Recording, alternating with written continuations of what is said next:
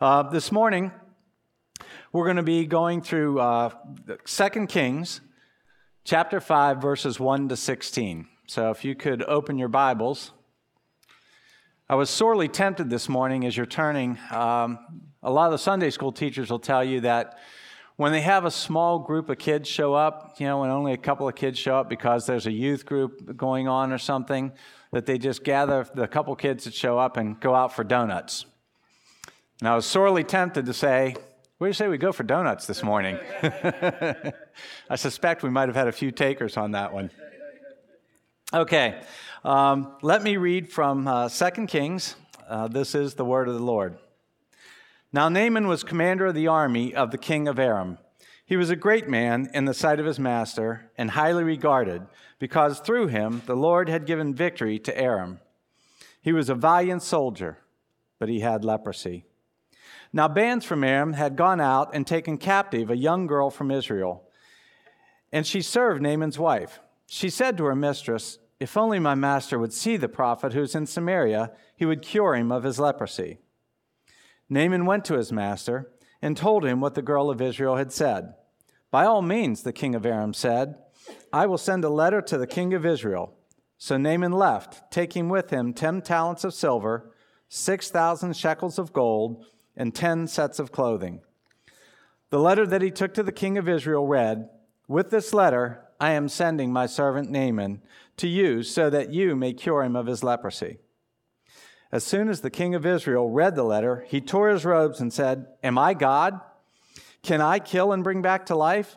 Why does this fellow send me someone to me to be cured of his leprosy? See how he is trying to pick a quarrel with me." When Elisha, the man of God, heard that the king of Israel had torn his robes, he sent this message to him.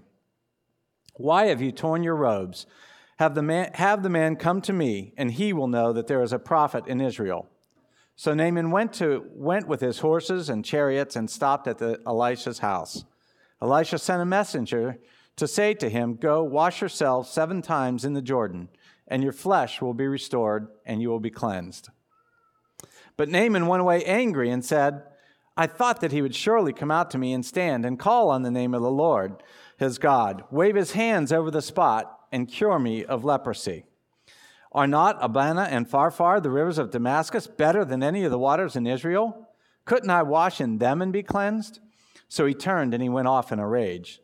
Naaman's servants went to him and said, "My father, if the prophet had told you to do some great thing, would you not have done it? How much more then when he tells you, 'Wash and be cleansed'?" So he went down and dipped himself in the Jordan 7 times, as the man of God had told him, and his flesh was restored and became clean like that of a young boy. Then he returned to the man of God, he and all his company, and he came and he stood before him, and he said, "Behold, I know that there is no God in all the earth but in Israel. So accept now a present from your servant." But he said, "As the Lord lives before whom I stand, I will receive none." That's the word of the Lord. Now, before we dive into the text this morning, I also wanted to give a little context as to what's leading up to this event.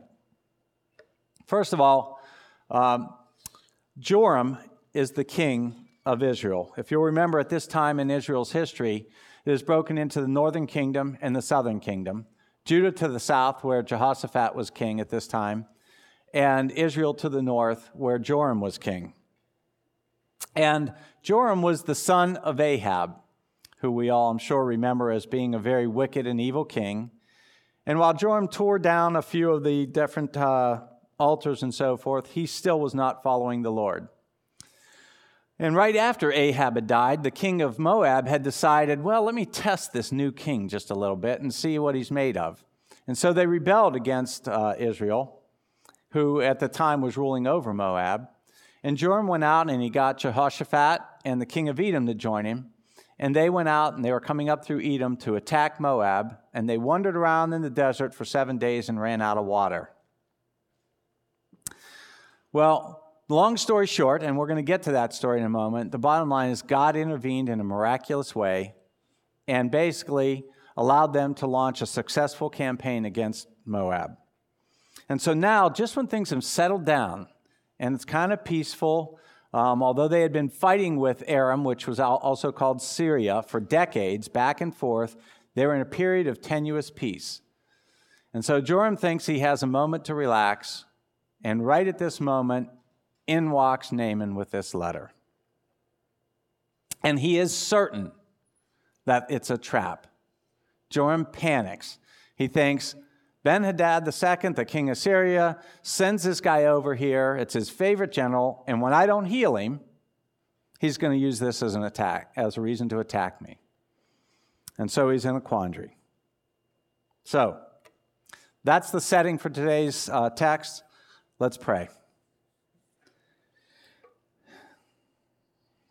Dear Lord, we don't all have crises to deal with every day that can mean the end of our nation. But we do have crises every day that endanger your kingdom. And so often we think it's actually our kingdom that's in danger. And so we ask today, Lord, that as we go through your word, that you would lead us, that you would guide us, that you would open our ears, and that we would have a heart for you, and that we would seek your will in all that we do. And we ask this through Christ our Lord. Amen. Many of you, probably most of you, know who Vince Lombardi is. Vince Lombardi was perhaps the greatest, if not the greatest, football coach of all times. He coached the Green Bay Packers in the 1960s, and the Super Bowl trophy is actually called the Lombardi Trophy. It's named for him. He's quoted many times, and he has a lot of great quotes that I love, but this is one of my favorites. He said, "I firmly believe that every man's finest hour, the greatest fulfillment of all that he holds dear, is that moment when he has worked his heart out in a good cause and lies exhausted on the field of battle, victorious." I love that quote. I don't think it's very spiritual, though. But I think that in the heart of every man is the desire to fight the good fight, to fight that battle, to step onto a field, to face his enemy, to face his fears, and to fight to the end victoriously. That's the important part usually, to end victoriously. General Naaman was a well-known and well-respected general. He was considered the favorite general of Ben-Hadad, the king of Syria. And he had stepped onto that battlefield many times and stepped off victorious. He was, in fact, what we would call a man's man. He had risen to the height of his career. He had it all. He had wealth. He had power. He had fast chariots, probably candy apple red. And he was living the life. But now Naaman has a problem. He has a skin disease. Some of your Bibles will call it leprosy. Others will just call it a skin disease. But nonetheless, he has a skin disease and it's incurable. Now the powerful commander is powerless.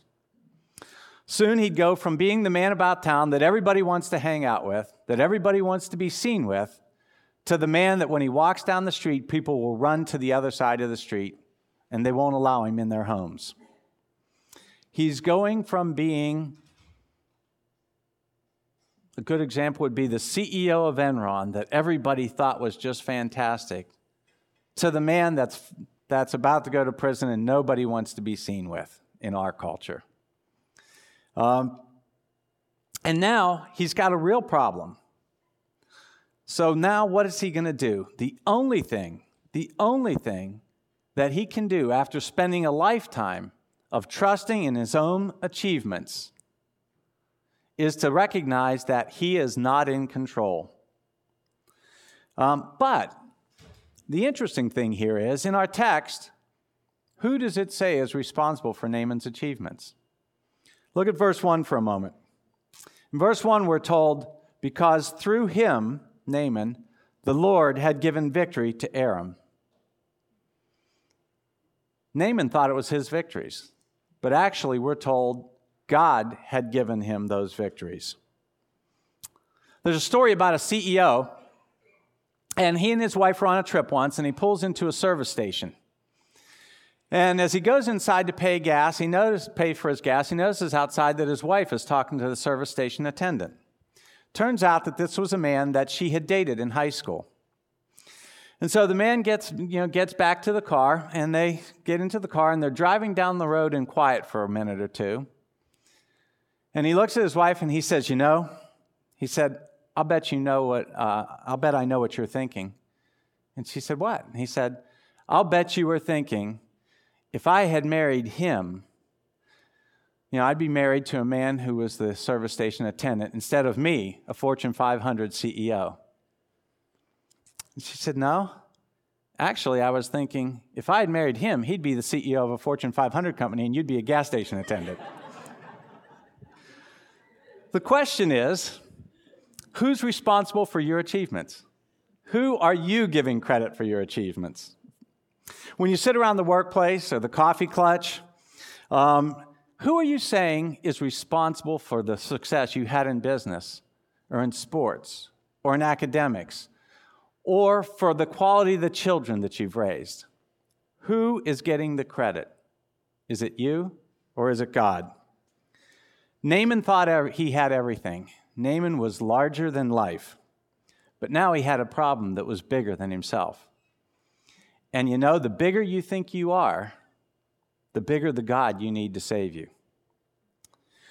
And isn't it interesting how God decides to draw Naaman to him? He doesn't send him a peer. He doesn't send him a general. He doesn't send him a king.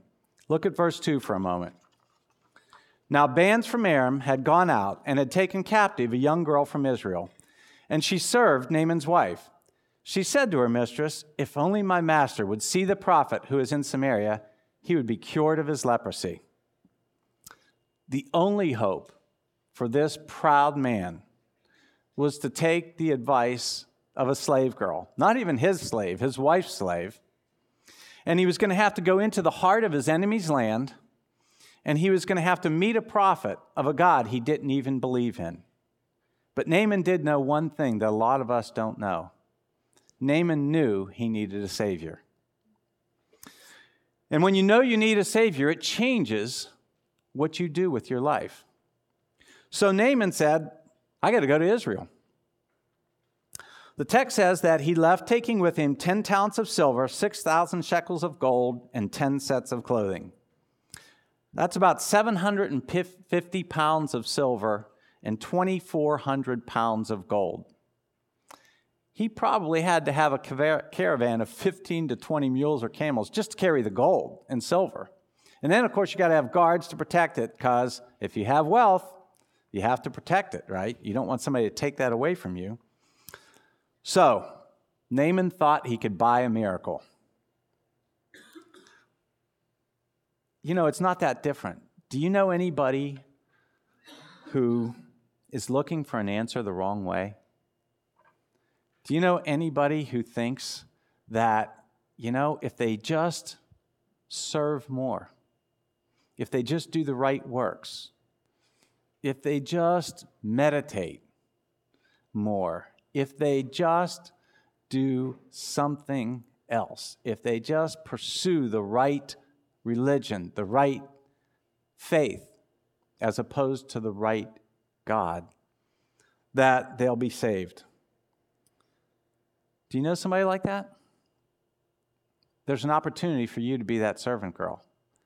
There's the opportunity to say to somebody, I do know there's a God, and let me tell you about him. And that's what the servant girl was doing. She was pointing Naaman to her God.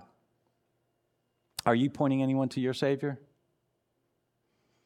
So Naaman packs up his bags, loads up his caravan, and as was the custom of the times, the first stop he makes is to King Joram, to get permission for his quest to go into the heart of the countryside and find Elisha. And what's Joram's response? Verse 7. As soon as the king of Israel read the letter, he tore his robes and said, Am I God? Can I kill and bring back to life? Why does this fellow send someone to me to be cured of his leprosy? See how he's trying to pick a quarrel with me. Probably shouldn't be too surprised at Joram's response. I suspect our initial reaction would have been the same. Would have been, God, why are you doing this to me? What are you doing here? I can't solve this. You've given me a problem I can't handle. I'm being asked to do the impossible, and it's just not fair. And what should our action really be? Our first reaction should probably be, God, what would you have me do in this situation? I don't know about you, but most of the time when something hits me, the first thing that I do isn't drop to my knees and say, God, this is a problem I don't know how to solve. The first thing I start doing is wringing my hands like Joram and saying, God, what are you doing here? I thought this. What are you doing? Well, our focus tends to be on me, instead of on God and what God wants. But the interesting thing is, this isn't the first time that Joram had to face what seemed like an impossible task. Earlier in 2 Kings chapter 3, we're told that Joram convinced the two kings, as I talked about earlier, Jehoshaphat from the south and the king of Edom, to join up with him and go attack Edom. And so as they're wandering out in the desert, they ran out of water. And Joram's response, once again, he's throwing a pity party. His first reaction is, if you look to chapter 3, verse 10, alas, the Lord has called these three kings to give them into the hand of Moab. Now, what's interesting about that is if you read in the prior verses in that chapter, you're not going to discover anywhere where Joram went to the Lord first or where the Lord called those three kings into the desert. But yet, as soon as there's a problem, it's like it's God's fault. Joram ran out on his own power. And then when it goes wrong, he says, God's fault. God, what are you doing here? Right? Now, the interesting part is Jehoshaphat, if we move to verse 11 in chapter 3, Jehoshaphat is much like the servant's girl's reaction. He turns and he said, is there no prophet of the Lord here? He says, through whom we can inquire the Lord? And then one of the kings of Israel's servants answered, well, Elisha, the son of Shaphat, is here, who poured out the water on the hands of Elijah. And Jehoshaphat said, the word of the Lord's with him. So the king of Israel, then the king of Israel, it should say. So the king of Israel and Jehoshaphat and the king of Edom went down to him. Picking up in verse 16, it says, Elisha tells them, thus says the Lord, I will make this dry stream bed full of pools. For thus says the Lord, you shall not see wind or rain, but that the stream bed shall be filled with water, so that you shall drink, yourselves, your livestock, and your animals. This is a light thing in the sight of the Lord. He will also give the Moabites into your hands, and you shall attack every fortified city and every choice city, and shall fell every good tree, and stop up every spring of water, and ruin every good piece of land with stones. And the next morning, about the time of the offering of the sacrifice, behold, water came from the direction of Edom till the country was filled with water. And when they rose early in the morning and the sun shone on the water, the Moabites saw the water opposite them as red as blood. And they said, this is the blood. The kings have surely fought together and struck one another down. Now then, Moab to the spoil. But when they came to the camp of Israel, the Israelites rose and struck the Moabites till they fled before them. And they went forward, striking the Moabites as they went. And they overthrew the cities, and on every good piece of land, every man threw a stone until it was covered. I don't know about you, but if I was King Joram, Elisha would have gone onto my speed dial right then. I mean, he finds himself in a terrible situation. He didn't ask for God's counsel. As a second thought, actually it's someone else's prompting, he goes back to him. And Elisha, on behalf of the Lord, tells them that God is going to do a miracle for them. And he does it. And in fact, actually, if you read in that chapter, Elisha actually says, basically, Joram, I'm not doing this for you. The only reason that God is doing this is because Jehoshaphat is a believer. But if this were you, forget it. You'd be out dying of thirst in the desert. So, once again, what we saw was that Joram saw a worldly problem, but no heavenly solution. Jehoshaphat sees a problem and says, is there a prophet here? He looks to seek the counsel of the Lord, and as a result of pursuing God, a miracle occurs. Now, Joram's getting a second chance. Here we are. He can't solve this problem. Joram knows he cannot heal leprosy. Does he say, hey, you know what? Last time I had a big problem, I called Elisha. Somebody go get Elisha. Let's see what he can do about this. No. In fact, he doesn't even send a message. If you look at your text, and I can just imagine Elisha sitting there shaking his head, saying, and he says, why have you torn your robes? Have the man come to me, and he will know there's a prophet in Israel. Elisha sent a messenger. Joram didn't send a messenger to Elisha and say, hey, can you help out? Elisha hears about it and says, send him to me, and he'll find out that there is a prophet in Israel. And, it's kind of easy. It's real easy to be critical of Joram. I know I was sitting there thinking, how stupid can he be? I mean, as I said, I'd have put him on speed dial. But would I really have? I've seen God do some pretty amazing things in my life. And I've seen him do amazing things in the families around me. And very often, I forget. I just forget about it. How many times have you been angry or frustrated or scared or worried, and you're sitting there trying to figure it out, and you're agonizing over it, when suddenly somebody, in my case it's usually my lovely wife, says, have you prayed about this? That's what the servant girl said, take it to God. That's what Jehoshaphat said. Take it to God. And when you turn and you say, God, I don't know what to do. I can't fix this. This is not in my power. I submit to you. I put it in your hands. And time after time after time, I've seen God handle it. Not always the way I would have handled it. Not always the way I wanted him to handle it. But when I've looked back, I could clearly see God's hand. I've also gone through times where I didn't go to God and tried to do it on my own, and I can look back and clearly see how stupid I am. We won't talk about that this morning much. Well, anyway, after a long journey, Naaman and his entourage shows up, all loaded up with gifts, and he comes up to the house of Elisha, and I'm sure this was they probably saw this caravan coming for miles.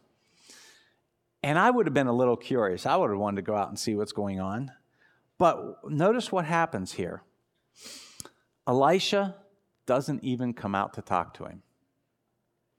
Verse 10, Elisha sent a messenger to say to him, go wash yourself 7 times in the Jordan, and your flesh will be restored, and you'll be cleansed. Imagine. Here's this great commander. He's just traveled across basically 2 nations.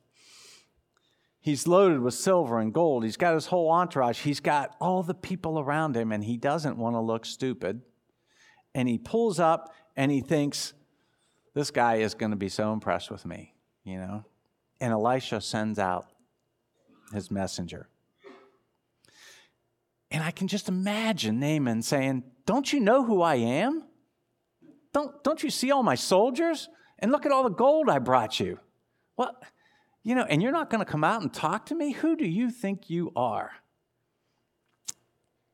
And then, to top it off, he's told, go over that muddy little river over there and dunk yourself 7 times. He had to be furious. He was being treated like a common leper. And I don't think it was the leper part that was bothering him. I think it was the common part. Read in verse 11, and you can see that his pride was stung. But Naaman went away angry, and he said, I thought that he would surely come out and meet me and stand and call on the name of the Lord his God and wave his hand over the spot and cure me of this leprosy. Are not Abana and Pharpar, the rivers of Damascus, better than any of these waters of Israel? Couldn't I wash in them and be cleansed? So he turned, and he went off in a rage. He had traveled a great distance. He was prepared to pay vast sums of money. Had Elisha said, go slay a giant, had he said, go fight a dragon, he would have done so. he was ready to fight and die to save himself. As Lombardi would have said, he was ready to work his heart out in a good cause and lie exhausted on the field of battle, victorious. Even Paul alludes to our militant nature. In Ephesians 6:13, Paul says, "Therefore, put on the full armor of God, so that when the day of evil comes, you may be able to stand your ground, and after you have done everything, to stand." I love that verse. You just, it's one of those verses that you just say, I want to stand for God. But there's such a pride factor in there of the I. I'm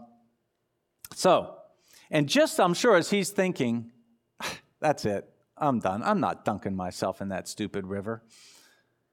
And he's getting ready to turn around and leave. His servant says, "My father," and notice, by the way, this is a gentle word. I think a lot of times we forget to use a gentle word when we're pointing people back. "My father, if the prophet had told you to do something great, would not you have done it? How much more than when he tells you, wash and be cleansed?" So he went down and he dipped himself into the Jordan 7 times, as the man of God had told him, and his flesh was restored and became clean like that of a young boy.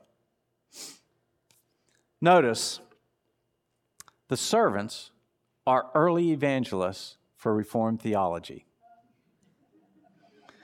She gently instructs Naaman that his salvation cannot be accomplished by acts, but by faith alone. There's a shout out to Rich, solus fidelis. By faith alone. There was nothing Naaman could do on his own except to obey the will of God. He has to do just a simple but humble thing. Jesus Christ asks us to do a simple but humble thing. He asks that we submit. It's easy to obey, but submission is hard. Obedience is the acceptance of authority over you, willingly or unwillingly. Submission is the willing alignment of attitude and purpose to another. Totally different. We're just like Naaman. We have our plan, and we expect God to basically do what we say. We may be willing to fight for God on occasion, but only if it's a noble and valiant struggle. Only if it's on the field of battle where we have lots of onlookers, where we have people applauding our commendable efforts for what we're doing for God. But ask us to do some simple, humble thing, to forsake our own plans and our own agendas, to do some small task that's not praiseworthy at all, that no one's even going to notice. And that's when we start to rebel. You see, battles have a clear beginning and end. Anybody can gear themselves up for a battle, for an event. But submission, on the other hand, is a lifetime commitment. And we're called to that lifetime commitment. So, basically, what we want is we do not want to align our attitude to God. We want God to align to us. We want to say, Lord, fix it. Take care of it. And once you're all done with that, I can get back to being the person everybody's watching, the person everybody's applauding, the person who is the talented man or woman I am. And my kids will love me and my coworkers will think I'm great. But God, don't let them know that I couldn't handle it. Don't let them know that I had to rely on you.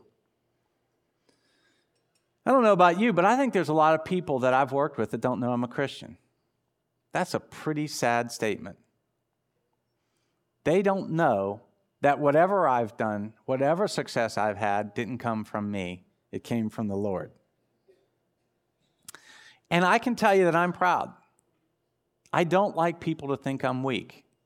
I don't like people to think that I'm incompetent. I don't like people to think I can't handle something. So,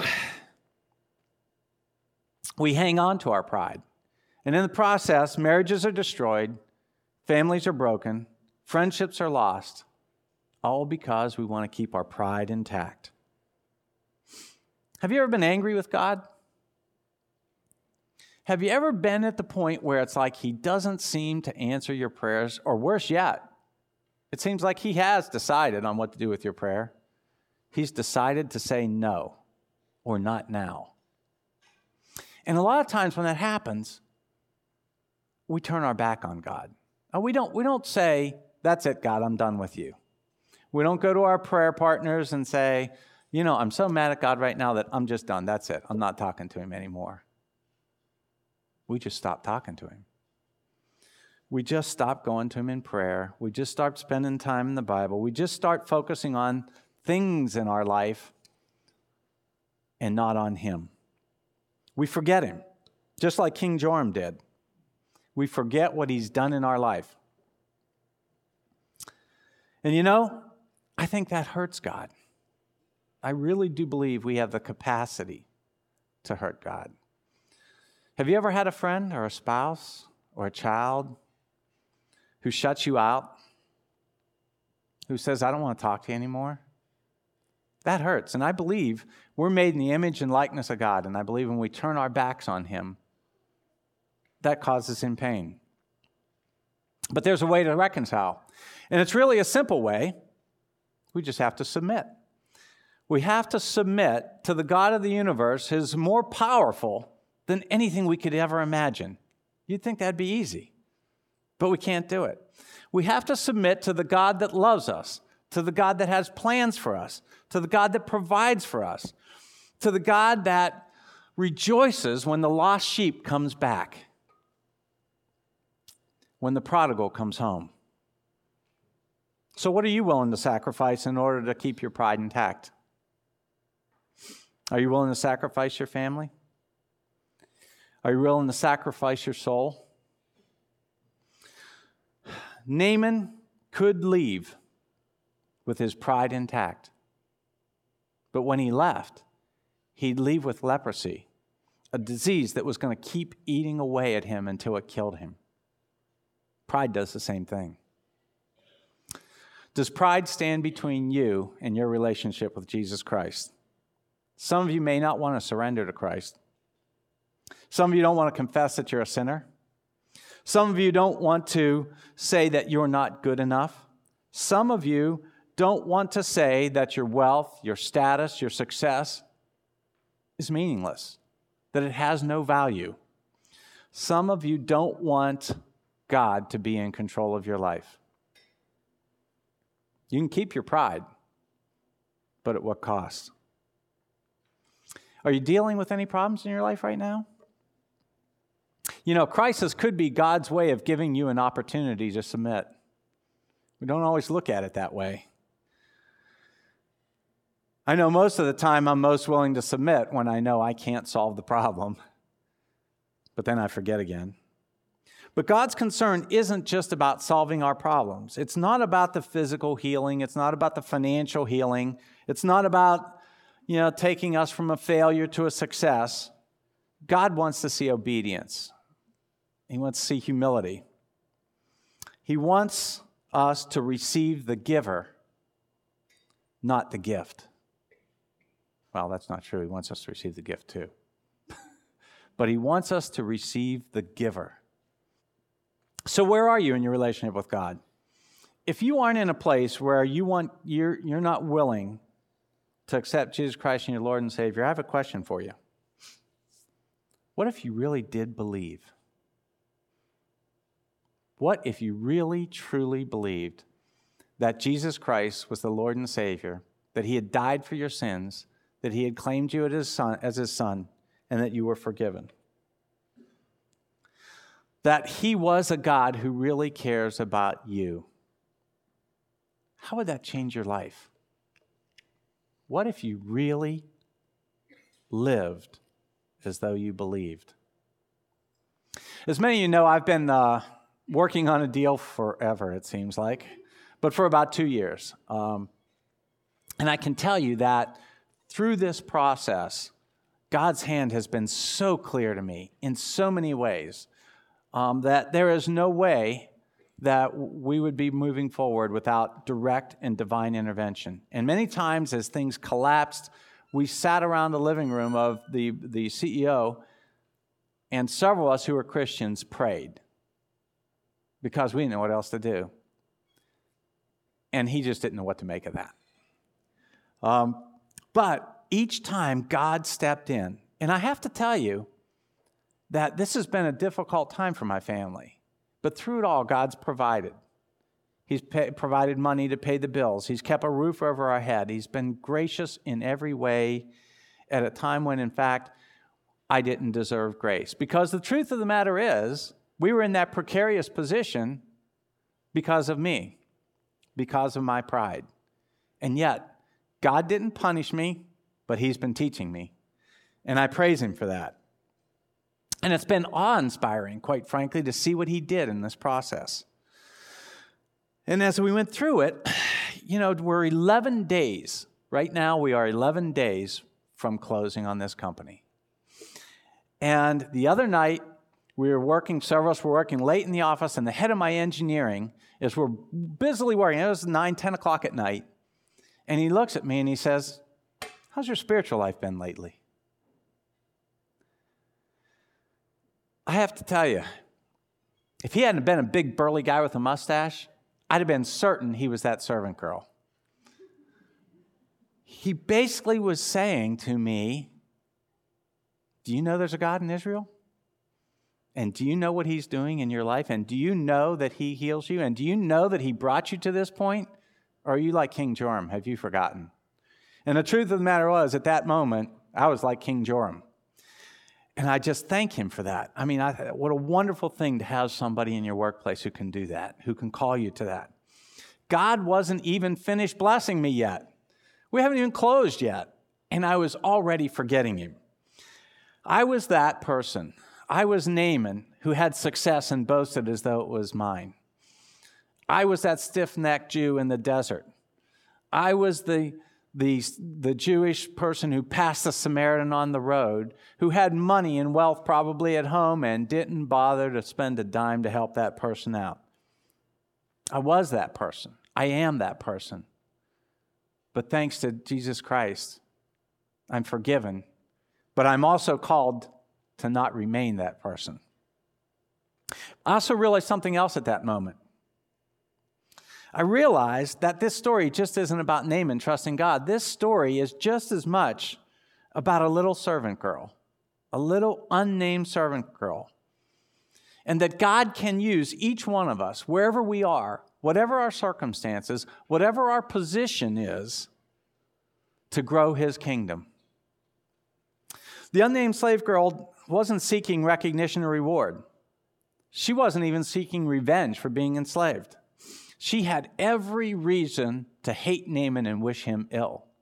I mean, after all, they had raided her village, probably killed her friends and family, drug her out to a foreign land, and made her a slave. It would have been very easy for her to look at Naaman suffering from leprosy and say, "Good, he deserved that." But in the midst of a situation where she could have been totally self-absorbed with her own problems, she looked at somebody in need of a God bigger than he was and pointing to her Lord. What a great example for us. I want to be like that servant girl. And even in saying it, I feel so inadequate.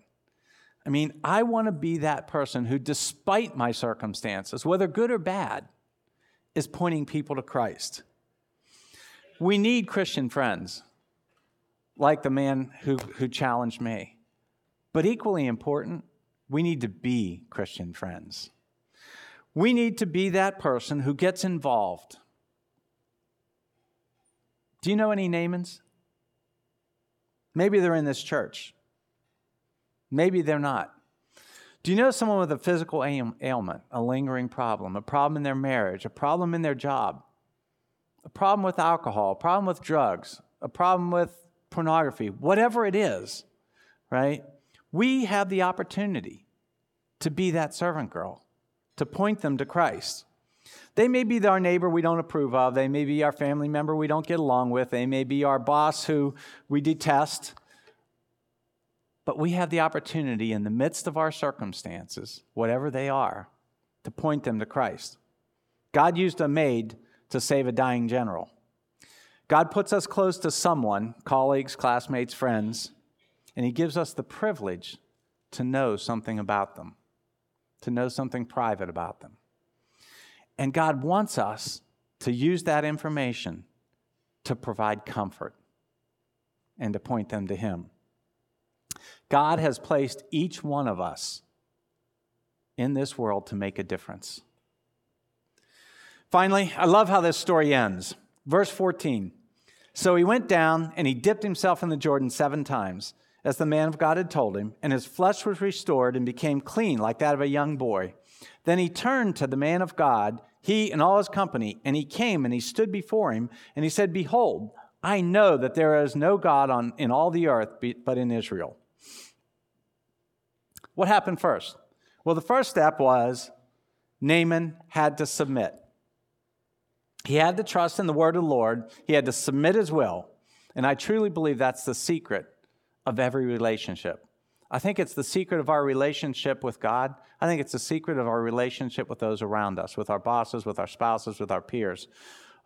Submission is at the heart of relationship. Naaman had a problem, and he trusted in God and was healed. Jesus Christ had no problems, and he trusted in the Lord and was killed.